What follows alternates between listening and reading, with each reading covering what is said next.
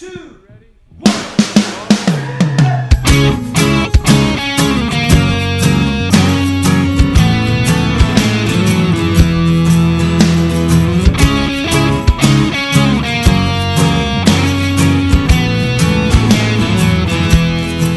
Hello and welcome to Save That, podcast. Your big questions get real answers. My name is Matt King. I'm your host here in the city of Chicago. Joining me here is Glenn Fitzgerald, the president of Mission USA. Real answers.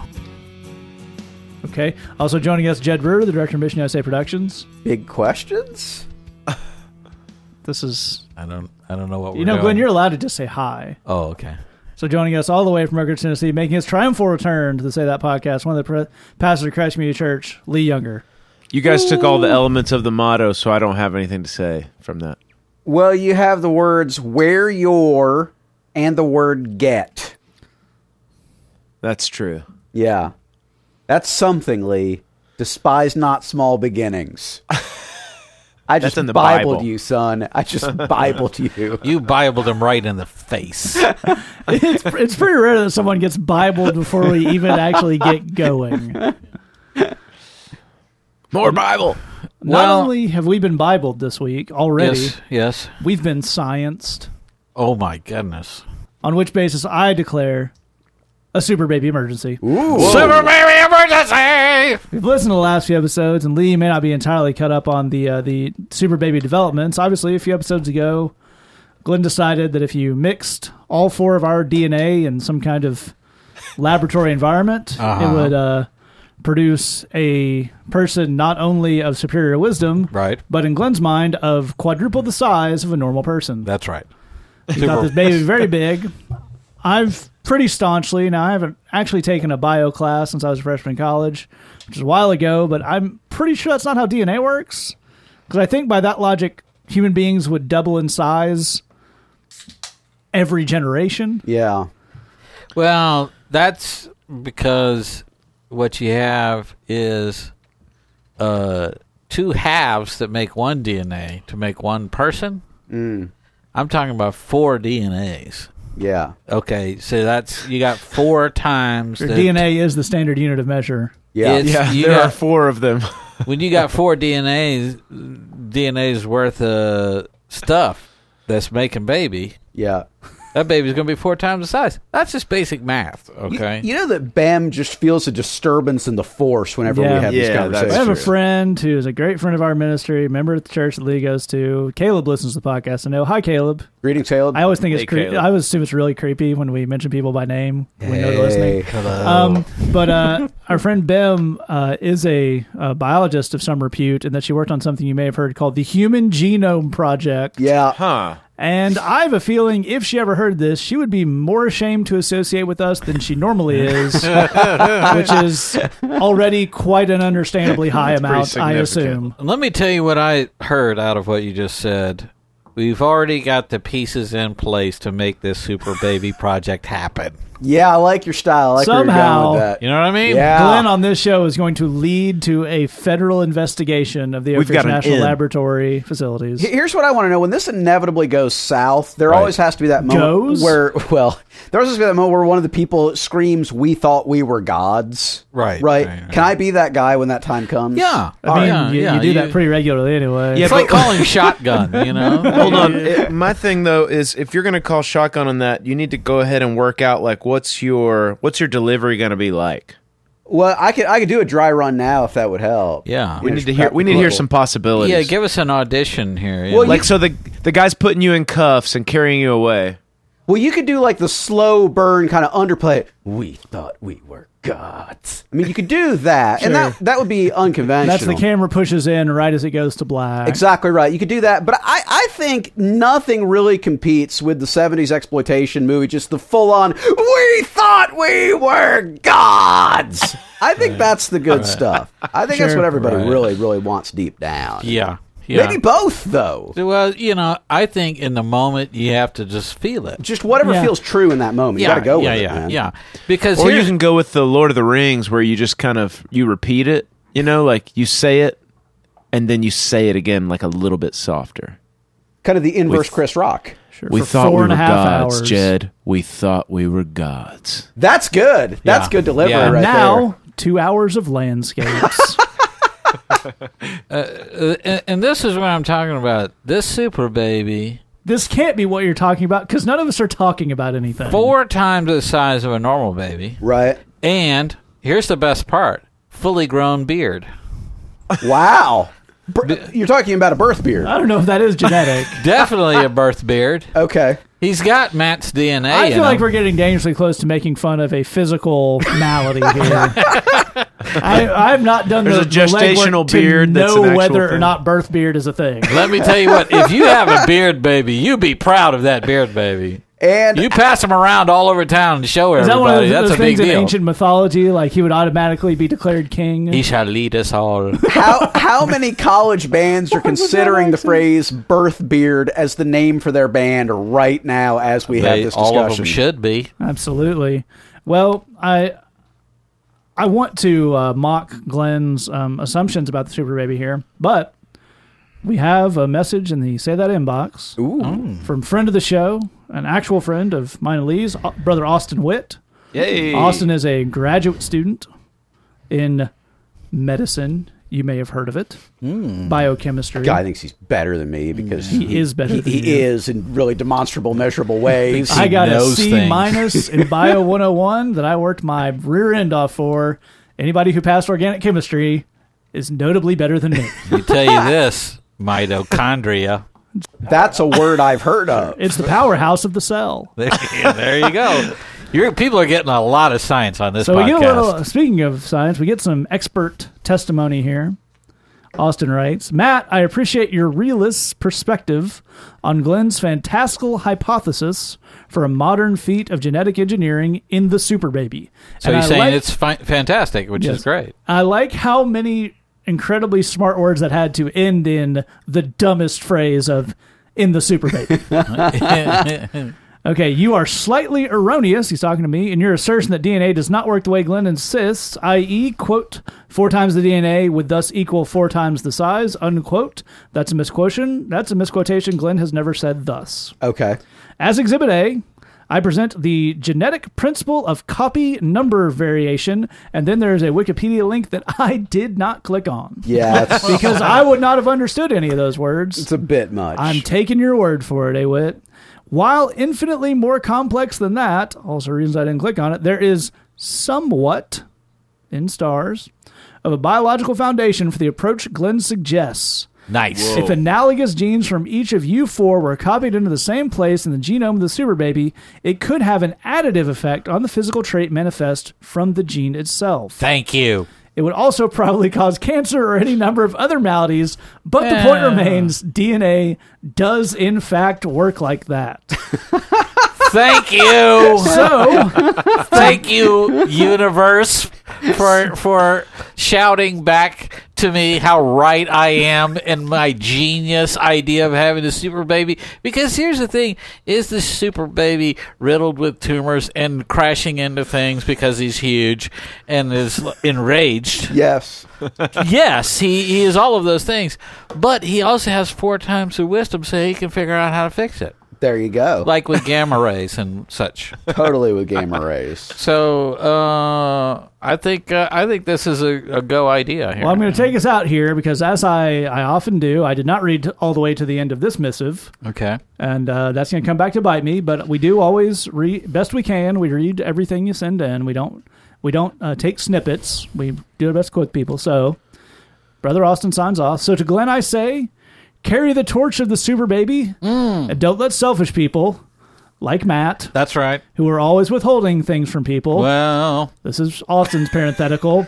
His love from a beautiful young sister in Christ. Withhold hope from you for the Super Baby. that's right. Amen, You know, brother. I can't tell you how happy it makes me. We got a combo meal here of both spurring on the Super Baby, Yes. baby and dinging Matt for being single. That's you know can what I that's ask a got- question? I had honestly forgotten that part was in there when I started reading it. I'm just sure. going to say that may be our best email yet. Go ahead, Lee. Well, my question is, if if we can somehow convince our friend Bim, who did work on this Human Genome Project, to give us an in and a laboratory space, and we create the super baby. All right, once again, we've reached the point where this show turns into evidence. Hold on. I'd like to point that out. If the super baby happens, do we keep the super baby in a warehouse until it's time to deploy the baby on somebody or something? Is this like a secret weapon? Oh heck no, Good that was Glenn's question. idea. That baby's going home with Glenn. Yeah. Well, I'm going to get you a giant Bjorn. the real question, and I love Lee's thinking, is can you contain the super baby? Sure. I mean, you try and keep him under wraps and keep him in a pen of some sort. Now Yeah. we're just reciting the plot of King Kong. But essentially, sooner or later, that super baby is going to get out. Is there a starlet involved at any But point? is 'Cause the again, this super baby like the Ministry equivalent of King Kong? No question. Because he's got 4 times the Did you ever wisdom. see the end of King Kong, Lee? I mean, for not only, look, you see a baby 4 times the normal size with a fully grown beard. Right. You're going to listen to what that baby has to say. Right. Right. Okay?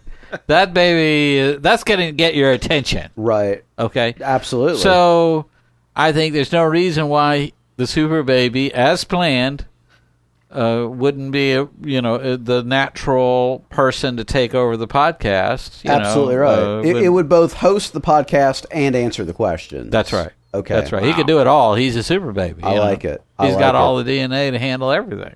I think we've cracked it, gentlemen. Yeah. I think let's move forward with this one. Well, with that, I declare very reluctant, and I think we may all be dumber for this. Emergency off. Now, understand, I'm not putting that on Austin. He wrote in with some very, as far as I can understand it, cogent scientific analysis that we made even goofier. Yeah.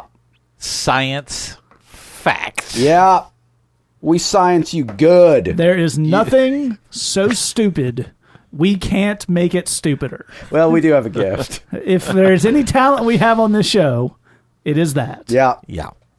Now, occasionally, and Lord knows it's not really ever shown through in this segment of the show, we have good ideas. Ooh. One such good idea was Bridgebox. Oh. Bridgebox is an easy, fun way for you to support the ministry we do, both online, because, we got the blogs, we got the podcasts. None of that costs much, but none of it's free either. There's hosting fees, and there's, this, that, and the other. So we got that. We also, all 4 of us, do ministry in the day jobs. 3 of us up here in Chicago, working with gang members, working with folks behind bars, for folks on the streets. Lee's working down there with children. So, obviously, people who like what we do on the podcast like that because of the wisdom and the technique and whatnot we've learned from doing those pretty hardcore day jobs. Absolutely. So, various people have decided they want to support those day jobs. How do they do it? They sign up for Bridgebox. It's only $8 a month, $8 US. That's like £5 or I don't know. I ran out of currencies. Shekels, Baht. Yeah. baht, sure. Marks. I don't think we still use marks. Quite a few yen, though. Lira. Yeah. Yeah. If you can find lira, we'll take them. Yeah. It's not as many rupees as you think it would be. Well, Well, that concludes the economics portion of the show. So, $8 a month, it's not much. We set it there so in the hopes that really most people could swing that. Deutschmark. Yeah. Sure. They actually don't. I don't like to have those anymore, buddy. Nah. Franks. One could argue that they just have those under a different name. Science, economics, international policy. We got it all, and we're not very good at any of it. So, $8 a month, you get to support Pesos. the ministry, but as a bonus, you get stuff for yourself every month in your inbox. You get songs, you get sermons, you get devotionals, you get Bible studies, lots of awesome stuff. As a thank you for supporting the ministry, missionusa.com/bridgebox. All right, we're going to jump into our first question here. If you hang with us all the way to the end, I will give you the addresses at which you can get in touch with us. First question comes in anonymously at our Tumblr, and it says, my friends from college are off doing amazing things. They are in India, Japan, Egypt, Croatia, either traveling, working for global missions. Those in the U.S. are getting advanced degrees, making bank at finance or tech companies, and getting engaged every other week. Wow. I, however, feel left behind because my dad died and I'm now the main caregiver for my mom and grandparents due to age and mental illness. Am I wasting my life? Why do others live such great lives while I'm stuck at home? We really do appreciate your answering the question. And Lee, why don't you start us off? Yeah, just like Matt said, thanks for writing in, and I'm sorry you're feeling the way that you are. It sucks to feel like you're the person being left behind. Yeah. And we should start out just by saying, to some degree, we all know how that feels. To look around and feel like people are doing stuff that I'd like to be doing, or cooler stuff. It seems like they're doing things that look cooler, than the thing that I'm doing. And it's a sucky feeling, and we're sorry that you're going through it, and we appreciate you writing in on it. I think one thing that we want to look at here is kind of the difference between the way something feels and the truth of the way that it is. Especially when you kind of zoom out over the whole kingdom of God, the way God looks at all this stuff, and the truth about what gives a life meaning. Because the truth is, there's a huge difference, a huge chasm in between a well-enjoyed holiday and a thriving life. Yeah. When somebody goes on vacation, that's not a sustainable lifestyle. And it's in people that are wealthy enough to live their entire lives on vacation. They're not happy people. If you could give them a truth serum, they'd tell you that they're miserable. And the reason is because the human heart needs purpose. It was built by God to thrive when it has a purpose and a mission, and it thrives on serving, not just cool experiences. And so when you look around and it looks like people are doing stuff that's really cool, whether it's awesome trips or lots of great travel or even mission trips and stuff like that, the really interesting thing is that what you're actually doing right now, even though it feels like you're trapped, you're doing what is the heart and the height of all ministry, which is giving your life away to serve somebody else. That is as full bore as ministry gets. To serve somebody else who needs help. This is actually it's the way that Jesus was. It's the way that he's built this whole universe. That really the shortcut to happiness is laying down your life. To give it away, to serve somebody else. That's the shortest shortcut to your own joy and fulfillment and stuff like that. It's why Jesus lived the way he did. It's why he was always giving his time away, giving his energy away, and in fact laid his life down. The last thing that I would say on this is, as you're trying to navigate the way everything looks and the way it feels, is that you have to be really, really wary when you're looking around at the way other people's lives look. The way that they talk about it, the way that they present it, whether it's people getting engaged or people going on these great vacations or whatever, or even cool mission trips. There is, especially in the world that we live in today, people live a publicly edited life. Yeah. And the thing is that it's that you experience what they've decided to put on media, which means it's mediated. It's not, you're not seeing what their life actually is. You're seeing the part of their life that they want to show you. And that's a very different thing. That being in that new engagement or marriage may be a whole lot worse than the really pretty pictures that you see somewhere. And so we have to be careful when we look around at comparing our lives to somebody else's, because you don't know what it really is like to be living in it. That's absolutely right. One of the things that Libra up there, Glenn, I'd like to get you to kind of pick up on is this idea of where you are now is formative to who you're going to be, right, as opposed to the end point. So in a lot of ways, maybe our question asker can't see, going through something difficult where you're going to learn some stuff now is actually a little bit better than your life looking good now. Absolutely right. Where you are now is an incubator for where you will be. God's teaching you about compassion. He's teaching you about patience. He's teaching you what it means what it means to be a servant, what it's like to have a servant's life, how to draw boundaries within that, how to dig deep when you're exhausted within that, how to go the extra mile.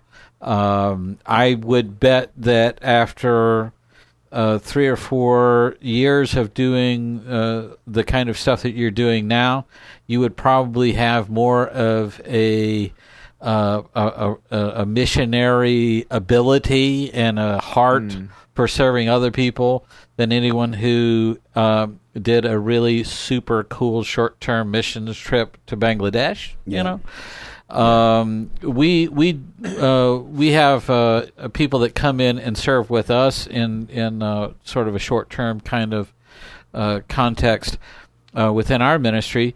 We just had a group of Wheaton students actually came in last week that did a great job. I mean, they were really fantastic. Lee brought his kids recently, and they did great. But we have plenty of groups that come in, and these people just are unfamiliar in many ways with the idea of serving others and with the idea of it's your responsibility to make people feel welcome, and you need to accomplish that, or we will come and find you and talk to you about why you didn't do that. And exact words from the training. Yeah, when the music time happens, you stand on your feet and you pat your hands together and you sing as loud as you can, because that's what we do. If you don't have a reason to sing and praise God, then don't come down here. That kind of thing. So there's a lot of people that weren't living a meaningful life in their churches, and they come down here and they're not living a meaningful life with us either, because they're not allowing themselves to be transformed by the experience. I think you're living a life that's hard sort of not to be transformed by it. You know, that God is shaping you in this and preparing you for amazing things. The other thing I would point out within that is all the stuff you're talking about is really human accomplishment. You know, going to India or Japan or whatever it is great. But was that God's idea or was it your idea? Right. Getting married is something fools do every single day. It's the easiest thing in the world to accomplish. Getting advanced degrees. Literally, if you'll pay for them and go to the class, they'll give you the degree. I mean, you have to put the work in, obviously, but they're handing that stuff out every day. Those are human accomplishments. What you're looking for is a meaningful life, as Lee was talking about, and that involves what God does through you. Mm-hmm, mm-hmm. Of all these friends that you have and all these accomplishments they have, how many of them have allowed God to do something through them? They may be on the mission field. They may be doing nice things for people there, and that's fine. Now, we're not saying it has to look a certain kind of way or something, but we are making the point of can we assess how much of that is God working through them, and how much of that is them trying to accomplish things on their own? Yeah. That's more the measure that we need to look at. I think you're absolutely right. One of the things I would have us look at on this is it picks up on something Linda said there, and something Lee started off, the idea of kind of being on permanent vacation. A lot of what you're describing here, while, again, we're not running down any of it, it's all fine stuff, but it is the direct result of economic privilege. Yeah. You're talking about, obviously traveling, by the way, and don't get me wrong, I love traveling. It's not an accomplishment. Right. You can read all the thought catalog and BuzzFeed articles about how it's expanded my mind, and now it's vacation. Yeah. Right. There's nothing life-changing or world-expanding, or it's a vacation. It was neato. Yeah, it was lovely. But it's no different than golf or hiking, or it's a hobby. Sure. It's a great hobby, and it's a very expensive hobby, to the point working for global missions. Again, that's the thing of people don't think about it that way, but if you're going to do, especially if you're going to do a missions thing where you got to fundraise, which a lot of missions is, you have to be born into you have to have some inroads to know people who have enough money to give to you. Absolutely. You have to come from there are just, unfortunately, not a lot of missionaries from economically underprivileged places. Actually, to go back to it for a second, that's one of the ideas behind our Bridgebox program, is we have part-time employees from inner-city Chicago neighborhoods who are great at ministry, have a lot of talent. Glenn and Jed are working with our friend Peter, working hard with them to bring them up to, work with them. But outside of folks giving to Bridgebox, there's no way they would be able to raise missionary support, because the family they have, the friends they have, the church they go to, nobody has any money. Yeah. That's right. It's a direct result of economic privilege. Same thing here. If they're getting advanced degrees, again, especially in America, you got to be able to pay for that. Have jobs at finance tech companies. You got to know the people. You got to have the degree. You got to think. So all of this is a part of the heart of your question. I think is, why did these people get these opportunities and I didn't? Mm-hmm. It's a fair question. You can go behind the guy with that. But as we're looking at moving forward, I think it may be more advantageous to look at what can we do with where we are. Can you talk us through that, Jed? Absolutely. I should say, I'm about to give you advice that'll work, and I promise you it will, but no one wants to hear this advice. Yeah. Because it doesn't, I wouldn't want to hear it. Nobody wants to hear it. I didn't want to hear it. The advice is do what you can with what you've got where you're at. Mm-hmm. That's it. Let me repeat it. Do what you can with what you've got where you're at right now. We had a recent episode where we talked a lot of kind of recovery and addiction stuff, and the phrase they have for that is accepting life on life's terms. Exactly right. Exactly right. You know, we are so sorry for the situation that you're in and the difficulties you're going through.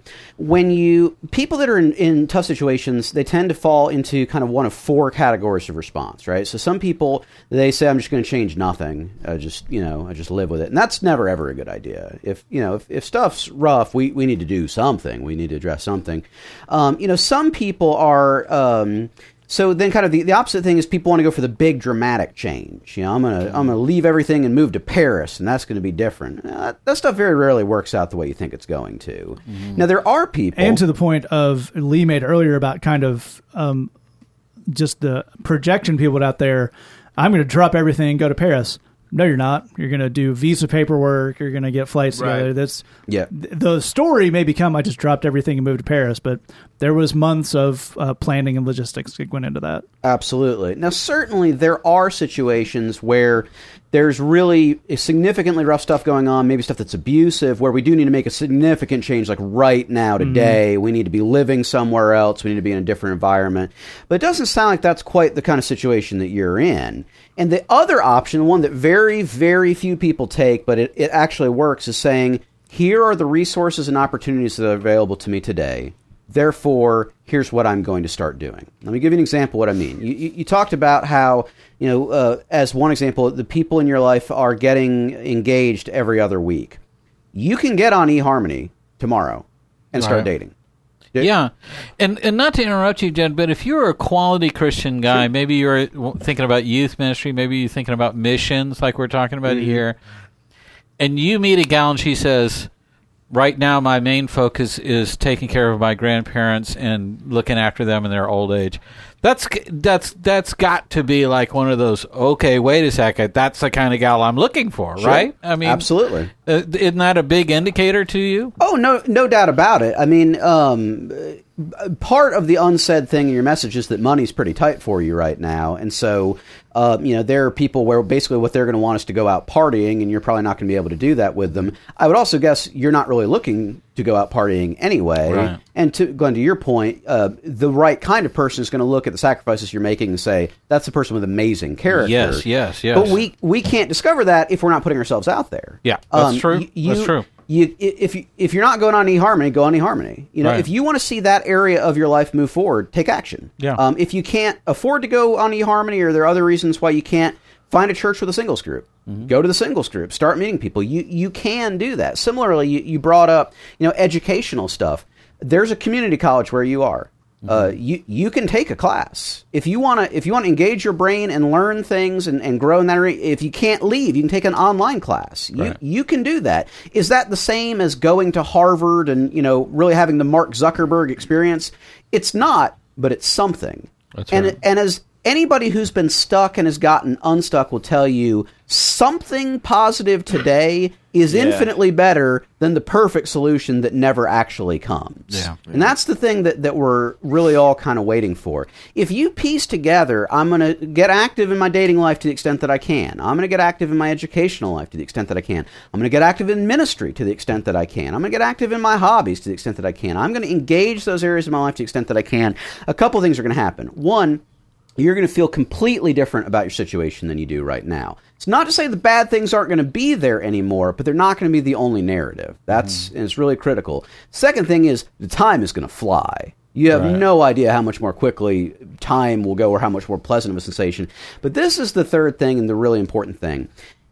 Taking ownership of those areas of your life, coupled with what you're doing in terms of serving people, in the context of your family, those two things together are going to give you a sense of what you want the next season in your life to look like. If tomorrow, a full-time caregiver showed up and said, I'm doing this now. I'll take care of this. I think you need to ask yourself, do you know what you would want to do? Do you know where you would want to go? Yeah. My guess is no. You actually don't. Because I not in this specific situation, but I've been in places that emotionally are similar to what you're describing. You got to figure out what you want to come next. And the way you do that is by starting to take ownership of your life and the things you care about to the extent that you can today. The more that you do that, the more you're going to learn who you are, who God's made you to be, and the kind of things that you want to do moving forward. That's fantastic. I'll close this out by looking at this phrase and so again, it's a very deep and very honest question. We appreciate it. Am I wasting my life? We got to look at this in context. First of all, no. We can all say that very clearly, no. Right. Actually, we've all known people doing the things you're talking about, and, the getting engaged and the advanced degrees and the finance tech companies and even, unfortunately, the global missions. And we've all known people who've gone exactly down that path, and they're a lot closer to wasting their life than someone who chose things you did. Yeah. But I would look at that because there was a very popular Christian book in the 90s called Don't Waste Your Life, by a guy I won't name who has since, through the magic of Twitter, revealed himself to be kind of a boorish douchebag. But, lovely man, I'm sure. This is a guy who, by the way, spends his time writing books about Reformed theology. So, do you get to be an authority on not wasting your life? And being impactful? Really? Not so much. Looked at a whole world of ministry and said, you know what? Reformed theology. Right. John Knox, he didn't take care of it. I got some stuff to add. It's going to be awesome. That was a fun tangent, mainly for me. But so even if you read that book, which I don't particularly recommend, but I'm sure some people like it and it's fine. It's not the idea of go live an Instagrammable life. It is, live a life that has an impact, and you're doing that. Yeah. That's right. And again, you're actually working some muscles, learning some skills that are going to serve you very well. I mean, the Jesus picked 12 guys who never left their hometown. Yeah. The Apostle Paul in the book of 1 Thessalonians specifically says, make it your ambition to lead a quiet life. Yeah. Right. That's right. The idea of kind of world shakers and make his name famous and impact, and that's like 30 years old at most Yeah. in Christianity. Well, and as we're saying here, a lot of those people are sort of drive-by missionaries. They're blowing in, blowing out. They're reporting a lot of numbers and whatever else, but it doesn't have any real roots to it. It's worth noting, just so you know, Matt and I actually do a lot of work kind of behind the scenes that's related to media and whatnot, and this is something you can take to the bank. Anybody who's famous, and you've heard of them, they work at being famous all day, every day. Yeah. Yep. There's a full-time staff person, and maybe them, whose job is to make sure that they are famous. Yeah, that doesn't happen accidentally. If you've heard of somebody, they've spent far more time making sure everyone's aware of the great things they're doing than they have spent doing great things. And we're not saying that. We want to be clear. We're not saying that to put that down. There's nothing inherently evil or bad about that. We have this podcast. We want people to listen to it. Absolutely. We're trying to find ways to make sure that people who would like it know about it. But you have to disabuse yourself of the knowledge that this pastor got famous because he's just so wise. Right. Yeah. And the people looked at his wisdom and said, he must be famous now, or this musician is so good. No, they very shrewdly, very smartly, again, nothing inherently wrong with this. People take it to an uncool place, but said, we want to fill this church. We want to reach out to people. I think people would benefit from what's in this book or whatever the thing.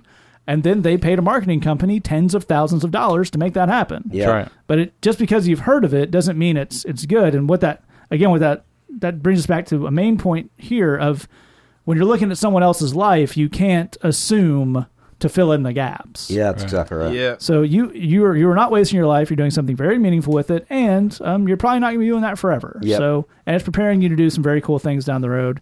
Even if you don't believe us on that, it's true. All right, move on to our next question here. It came in anonymously to our Tumblr inbox, and it says, how important is the family when it comes to deciding who to marry? Yeah.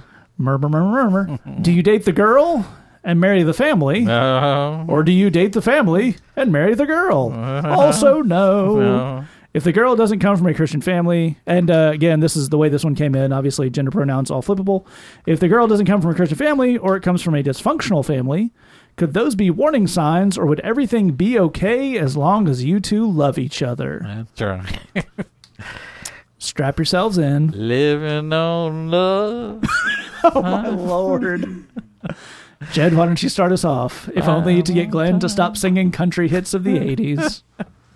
Well, in a weird way, let's talk about sex for a second. Okay, here's what We've just Christians... gone from Alan Jackson to Salt and Pepper, so Absolutely I'm right. pretty weirded out right now. Let's talk about sex, baby. Let's talk about you and me. All the good things. All the bad things. There may be. Okay, here's what Christians believe about sex when it comes to marriage.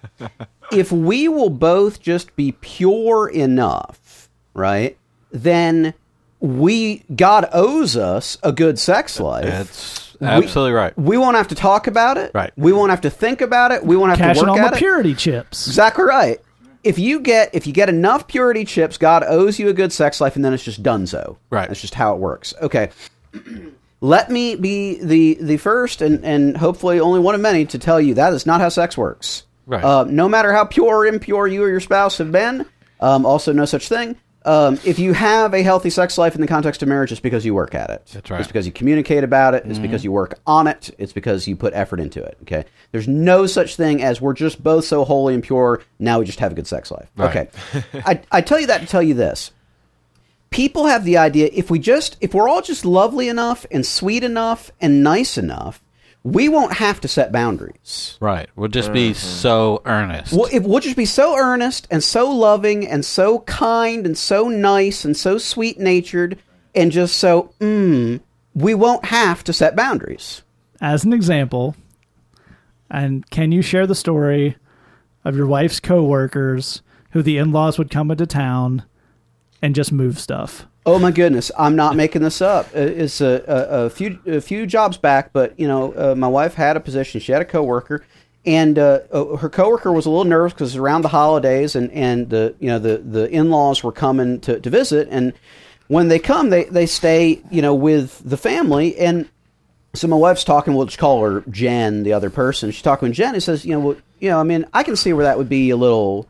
It's just you got somebody else in your house. I mean, it's a lot to deal with. It's an imposition. Exactly right. And just like yeah, but they're a little.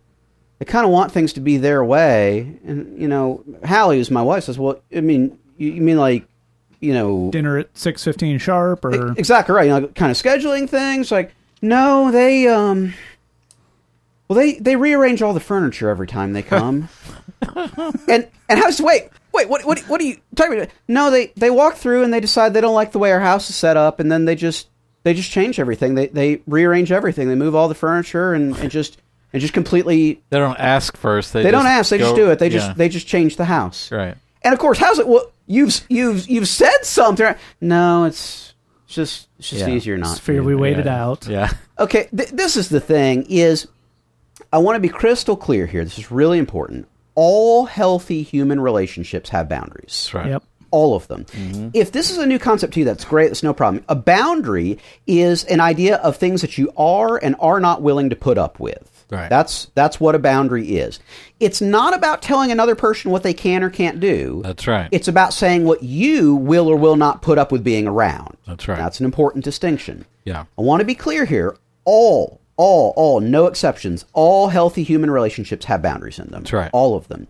If you're going to have a healthy relationship with your in-laws, whoever they are, you and your wife as a team will have to set boundaries for behavior that you are and are not willing to put up with out of both sets of parents. Yeah. You will have to do that. There's no way around that. There are no exceptions to that. I can't emphasize enough because this is so important.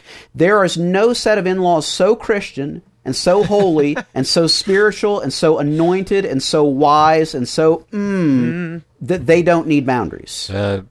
Absolutely true. Doesn't exist. You will, no question, have to set boundaries. How well they'll respond to those boundaries is hugely variable. Right. And it may surprise you. You may Right. find That's that right. there are some people that feel like real heathens, but they have no problems with the boundaries. Say, I hear you, and I'm on it. And you may have other people that are super holy and churchy and freak out. Yes. But that doesn't change anything. That's right. You guys still have to set boundaries of what is and is not acceptable behavior. For example, when you are at my house, you cannot rearrange my furniture. Right. Because that's just weird behavior. Right.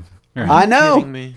I know that there's a lot we can say on this topic. There's a lot we will, but as a place to get us started, that's where we want to start. All healthy relationships, including the one that you and your spouse have with in-laws, must have boundaries. That's absolutely right. And Glenn, can you talk about the time frame and severity with which to draw those boundaries? Yeah. Early and hard. Yes. I think, and that's, to be clear, that's in everything, but that's really specifically with family stuff. Absolutely right. Part of what Jed is saying here, too, I like what he's saying about how you don't know how they'll respond. People have a way of really assuming that, and sometimes you assume that parents will have a bad reaction, or anybody will have a bad reaction to a boundary being set based on how hard they're going after their behavior. Mm-hmm. And sometimes that's just not an indicator of anything. There are times with parents where you will say, "Mother, Father, put the furniture back where it goes right now." You can see the divots in the carpet. Yep. So you know where it goes. We're not discussing it. I'm going to go in the other room and make dinner for the two of you. And put it back, and you walk off. Now, here's the thing: they might be mad. They may, and understand. Let's say this part: you don't have the right to expect that people would like having boundaries set on them. Yeah, it's okay for them to pitch a little fit and have a little bit of a bad moment there. That's kind of part of the process, and nobody likes having a boundary put on them, and they feel like they've been, hit in the nose with a rolled-up newspaper or something like that. But there are lots of cases where parents will take a moment like that and say, "Whoa, I think this kid has grown up." Yeah. And that means we can relax. Yeah. And that's a pretty good moment. Yep. Yeah. So you never know. It could kind of turn out for the positive in that kind of sense, And parents need that moment. They need, especially a meddling parent. A meddling parent needs to know, you can stand down now. It's over. And you're in my house. And this is how the furniture is in my house. I don't come and rearrange furniture at your house. You don't come and do it. Well, I carried you in my body for 9 months. It don't matter. You're in my house. I pay the bills here. Yeah. You remember how that worked in your house? Works the do. same way over here. You don't get any credit for any womb activity at this point. The statute of limitations is up, old lady. Put it back where it goes. Does that include the super baby? Well, yeah, absolutely. But I really enjoyed when womb activity opened up for Birth Beard. Yeah, pretty amazing. Great show. But let's have a keeping it real moment in here. If you go and look at any group of married men who are having a conversation about marriage, inevitably it turns to in-laws. Sure. Right. And there's inevitably a, oh my good Lord, mine are worse than yours discussion that takes place. There's always this, and I want to say this might be 1 in every 10 guys, maybe 1 in every 12 or 10 guys that might sit in a group like that and talk about in-laws. That will kick back and say, my in-laws are great. We go to the baseball game together and everything. And everybody hates that guy. Yep. Because it never happens. Yeah. Their hate only makes them stronger. Yeah. That's the thing is, you can't go into marriage saying, hey, I hope I have great in-laws. If I don't have great in-laws, I don't know if I can really take on this challenge and so on and so forth. Forget about that. Yeah. The in-laws are not there to be a support system to you for you to hold them up. That's not what's going to happen. Nope. If they're not a giant pain in the behind, thank Jesus that you have won the lottery, dude. Yep. Because this is there's no idea that they're going to be the rock that we're going to build this marriage on. That's never happened. No. Okay. And if you can dig it, I don't know that that's the right goal to have, right? I mean, you and your wife might end up taking care of these people in their old age, and it's right for you to start thinking in terms of, hey, you don't need to be bossing me around.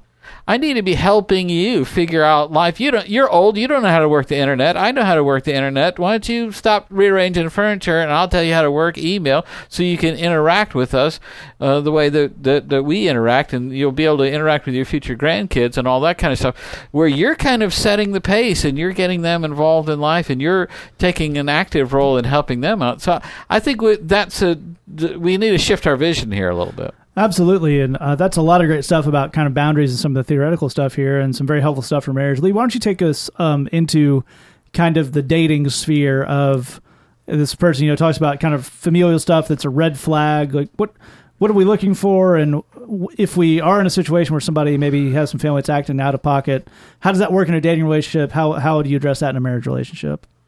Well, I think when I'm doing premarital counseling, one of the things that we always talk about is that whatever it's always been your whole life, and you see totally different degrees with every single person, whatever it's always been, as you move towards marriage, you need to understand this relationship right here is the flagship relationship of the rest of your life. Yeah. And that this relationship supersedes your loyalty to your parents, to your old college roommate, to your friends, to your siblings. You're actually going to put more energy and focus into this than you are going to be into your relationship with your kids. Yeah. Right. You're going to love your kids. You're going to take care of them. But a huge mistake that so many people make is they start having kids and they pour all their energy into the kids and they stop pouring their energy into the marriage. I mean, the scriptures. I mean, it's on the second page of the Bible. Come on. The way marriage gets started is that both of these people leave the old relationships behind. That's right. So so that process needs to start in the dating world. I mean, the idea, there's an idea in the question somewhere, and Glenn already addressed this, and that's why it was part of the reason I was laughing so much. But there's this idea in the question of like, are you supposed to keep looking around till you find somebody that has these great parents? Every person's family has dysfunction. Yeah. They're all dysfunctional. Amen. And even if they think they're all awesome, when you come into it, you're a different personality. You come from a different family culture. You're going to rub up against them weird. It's going to be strange. It's going to not work. I mean, there's always going to be this dysfunction, and it's going to start in the land of dating, and you have to. That's why these guys are saying you have to go ahead and set these boundaries early, often, the whole thing. But the deal on this is if especially when you start moving towards marriage, that you see this person that I am joining my life with, this is my person. Yep. And here's the thing I always give people in premarital counseling. It goes like this. If there is a conflict between your husband and your mother, your husband wins. Yeah, that's right. If there is a conflict, I'm looking at the dude. If there is a conflict between your mother and your wife always wins. You bet. I don't even care if she's wrong. Absolutely. She wins because you guys are one, you're a team, and you need to make that known. And I'm talking about, I've sat in premarital counseling situations where I've said that statement, and that girl is ready to go into the wallet and write me a check for saying that. Yeah. I mean, the tears are coming down the face, and she's saying, how many zeros do I put on the check at this point? And so, because this is you deal with guys who have been, they have been mama's $1 million gold piece every day of their life, and they have never gotten out of that orbit, and it's time to do it as soon as possible. But yeah, every family has dysfunction, and what you want to make is you want your new relationship to create a new family. Yeah. It's a new family culture. Yeah. I wish that when folks got married, I wish they made up their own new last name. Yeah. And they got rid of both people's last names. We're going to decide on a new one. We're going to make a new one. And it would just be like an outward symbol of, it's not that thing they say at weddings. We're not building this on the old families. We're not doing that. This is a new thing. Everything starts from zero, and they have to work to get whatever they're going to get, just like these guys are saying. Yeah. Amen. I think it's all fantastic stuff. I would point out that in all three of those answers, we didn't mention kind of too much about how Lee did there at the end. Didn't mention too much about how somebody's family affects dating them, because it shouldn't matter. Yeah. Right. Because, again, as we pointed out, if you're going to develop a relationship with this person, if you're going to get married to them, then the first thing the Bible, as Lee pointed out, Genesis 2, the first thing the Bible says about marriage is, for this reason, a man will leave his mother and father. That's right. When someone asks Jesus about marriage, that's the verse he quotes. Quite so. That, you hear a lot these days about a biblical marriage and the biblical foundation of marriage. That is the number one biblical foundation for marriage, according to the Bible itself. Yeah. Is your mother and father have nothing to say about it. Yeah. That's right. Now, there's another we want to touch on real quick. There's another kind of underlying thing you say. What if a person comes from a non-Christian background or dysfunctional family background?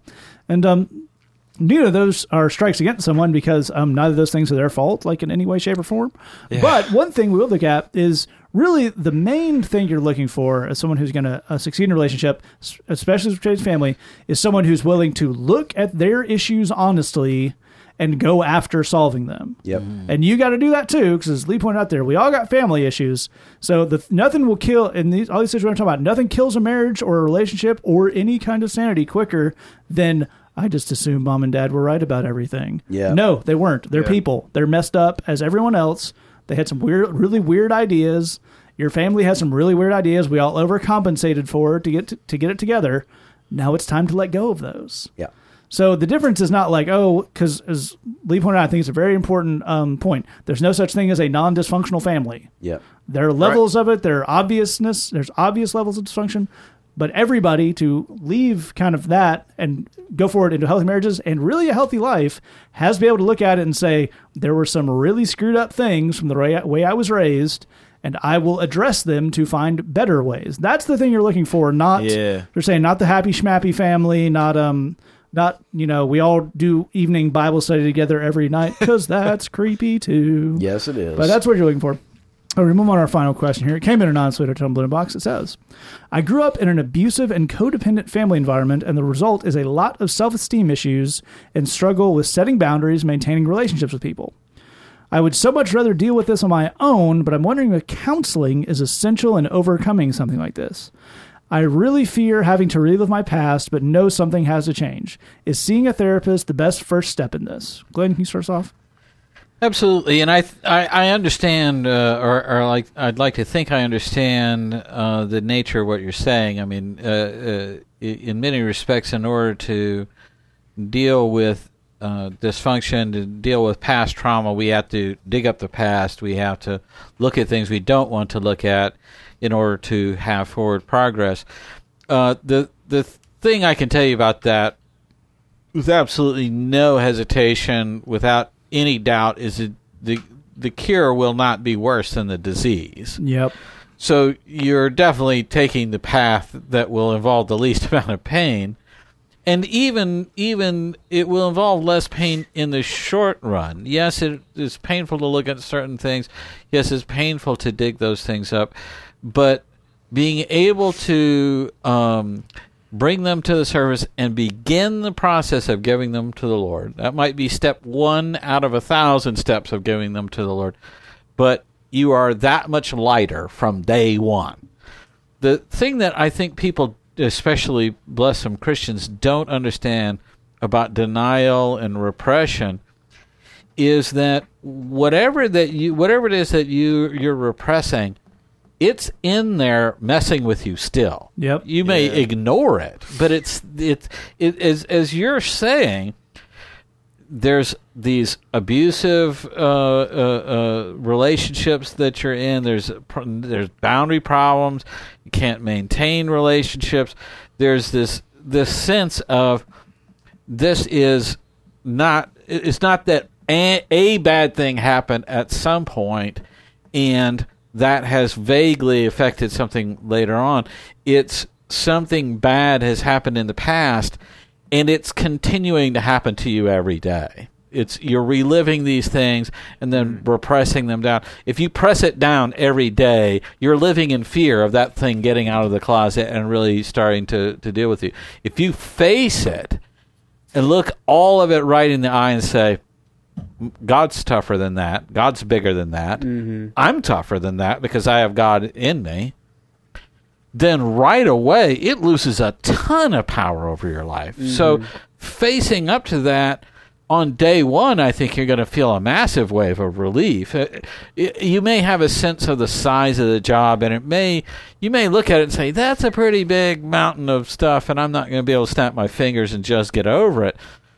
But right away, I can see that I can handle it, that it's handleable, that it's not going to go on forever. There's not infinite complexity. It's not infinitely difficult to deal with. So that right away you can get that sense of forward progress. The other thing about repression and denial that I think people don't understand is when you choose not to look at something, I'm going to hide it from myself, I'm going to put it under the rug, whatever that thing is, the enemy is telling you lies based on that thing. Yeah.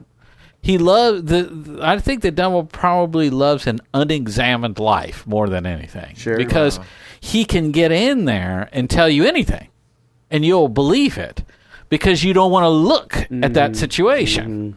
So you buy whatever he says because you can't stand to examine whether or not it's true. So that trick will work every single day, every day. You're being tortured by that. Don't think of the abuse as something that happened in the past that you're afraid of dredging up or whatever. The abuse is happening today.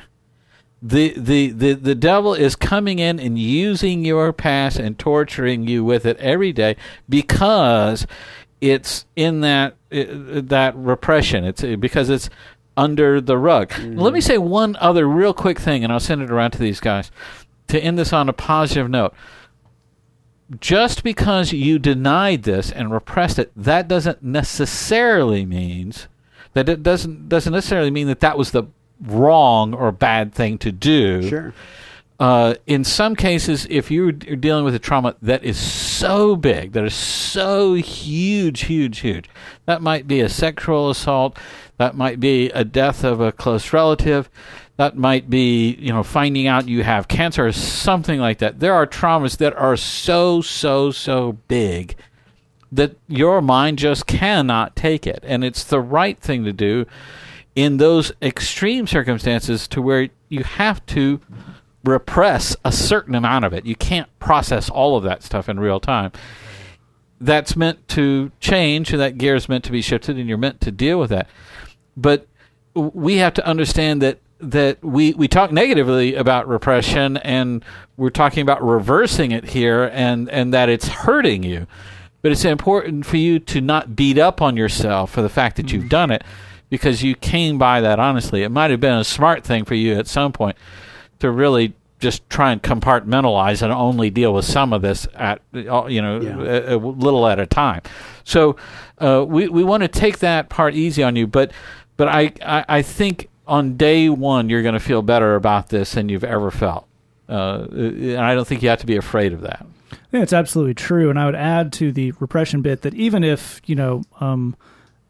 whenever we talk about, this, somebody engaging in a bad strategy, if that's repression, if that's whatever, that's not a judgment call, because as Glenn said, you come by that honestly. Even if, we're years in and repression is not the thing that's going to get you on the path to recovering and kind of getting through this, we're not saying, you were stupid for repressing that or trying this other thing. When trauma happens, especially if we're probably talking about an ongoing, but really any kind of trauma in any kind of environment, you go with what seems the best thought at the time. Yeah. And really, it shows a lot of maturity and wisdom and character to say, this is now having a seriously negative effect on my life. And even though therapy is not therapy, or talking about it or kind of bringing it to surface is not what I want to do, I'm starting to look at the fact that may actually help me get where I'm going. And so we're not talking down about the repression. Right, that's right. We're much more celebrating the victory that now we're ready to kind of move on. And Lee, why don't you help us out on this?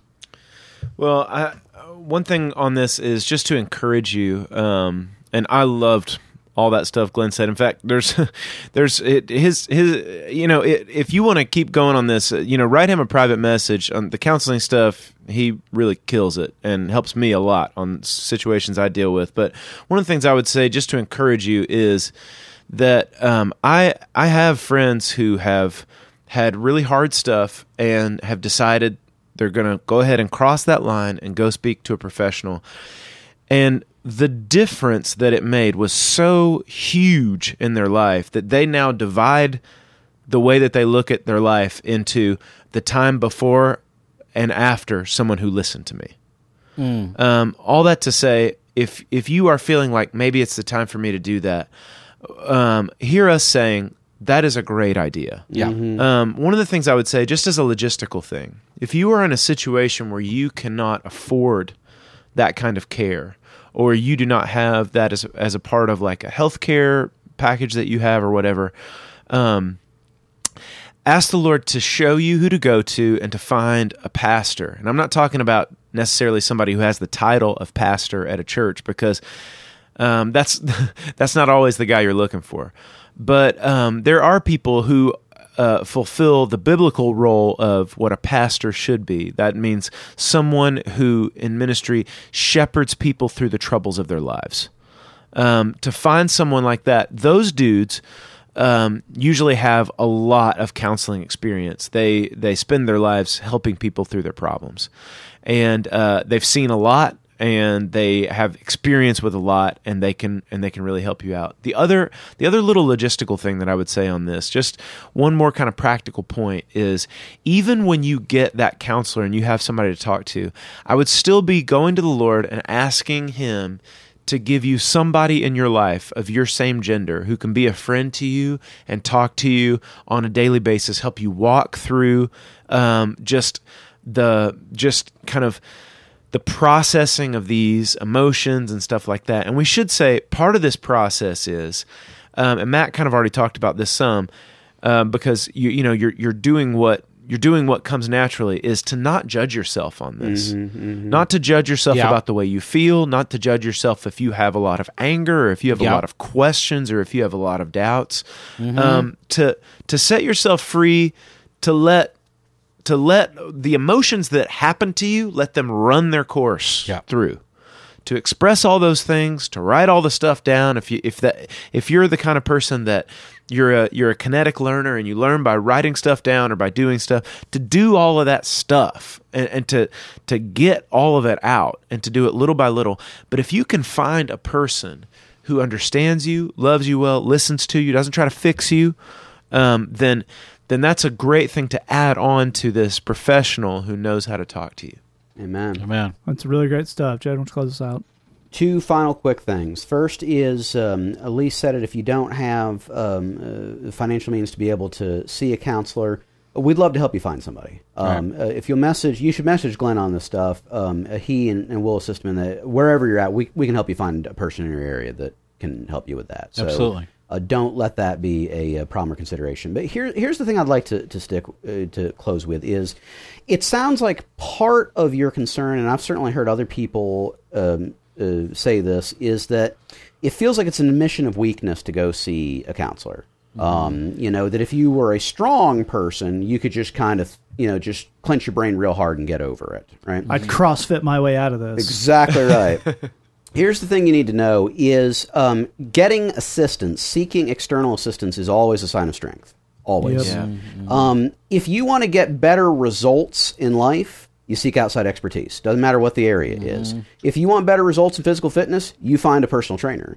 If you want better results in your personal finances, you find a financial planner. Companies that are successful with billions of dollars hire consulting firms for this exact purpose. Tell us how to do what we're doing better. Help us make it stronger. It says in the Bible that plans succeed because of an abundance of counselors. That when we seek outside help, that's a sign of strength. That's not a sign of weakness. A weak person is a person who will not ask for help. A weak person is a person who insists, I must be able to do it by myself or I just can't live with it. The fact that you are looking at this and saying, I do need the outside help. I may not want it. And I really don't want some of the things I suspect are going to go with it. Like accountability. It's actually a sign of strength on your part. The fact you can look and say, I do need that. I need to get that. That's a sign of strength. But here's the thing I'd encourage you to build on with that, is to say, this isn't just about getting over what you've been through. This is about building towards what's next. Part of the reason why you seek outside perspective is you've always been doing things the way you've always been doing them. Right. Doesn't matter whether it's your life or your workout routine or the way you do business, finance, whatever. You've always been doing things the way you've always been doing them.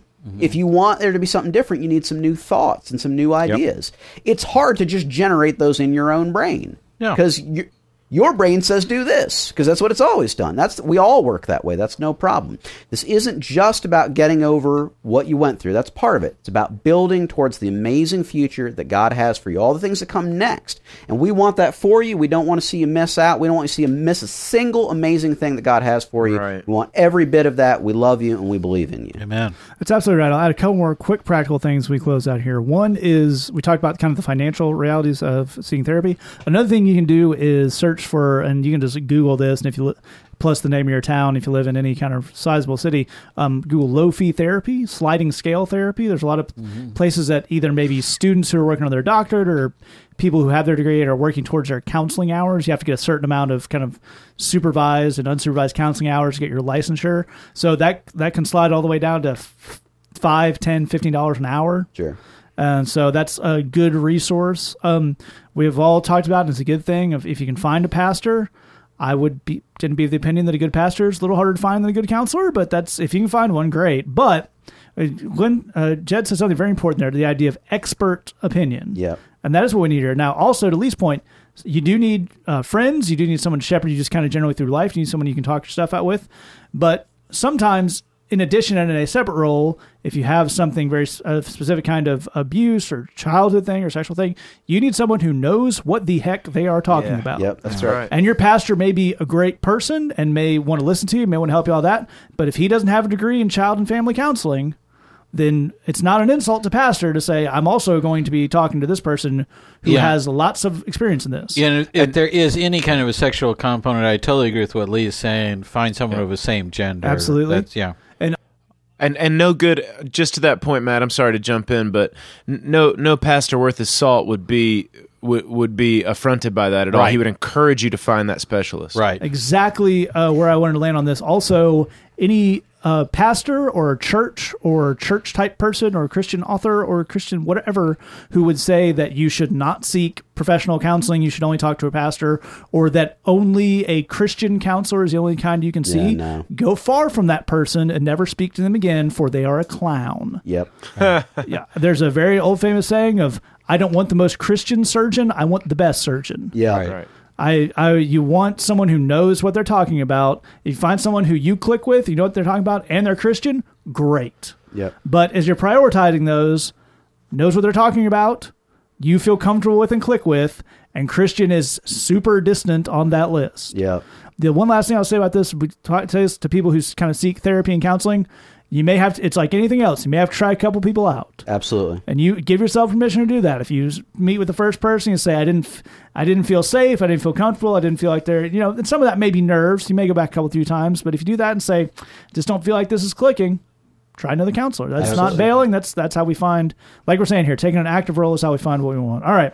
So if you have a question for us, say that podcast at gmail.com or thebridgechicago.tumblr.com, where you can always sign up for BridgeBox. Only $8 a month, support the ministry, get lots of cool stuff for yourself. missionusa.com/BridgeBox. We're going to take you out with a song this week. This is an old hymn called Under His Wings that some friends of ours in Nashville, Zach, reworked, and our friend Haley Harris sings lead on. So awesome folks out of Nashville that help us out. This is called Under His Wings. We're going to take you out with that. Thanks for listening. Just remember, we love you. God loves you. There's nothing you can do about it. To Say That podcast, fire up the Bunsen burners. Project Super Baby is a go. Under his wings I am safely abiding. Though the night deepens and tempests are wild, still I can trust him. I know he will keep me. He has redeemed me, and I am his child. Under his wings, who from his love can sever?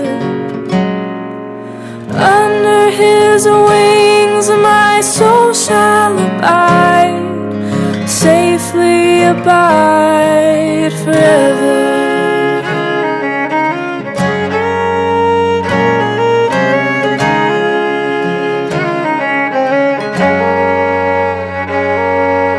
Under his his wings, what a refuge from sorrow.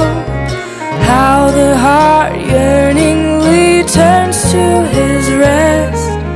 Often when earth has no balm for my healing, there I find comfort and there I find rest. Under his wings, who from his love can sever? Under his wings my soul shall abide, safely abide forever.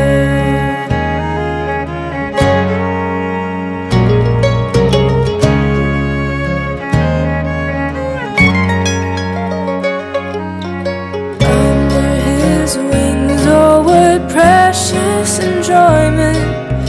There will I hide till life's trials are o'er, sheltered, protected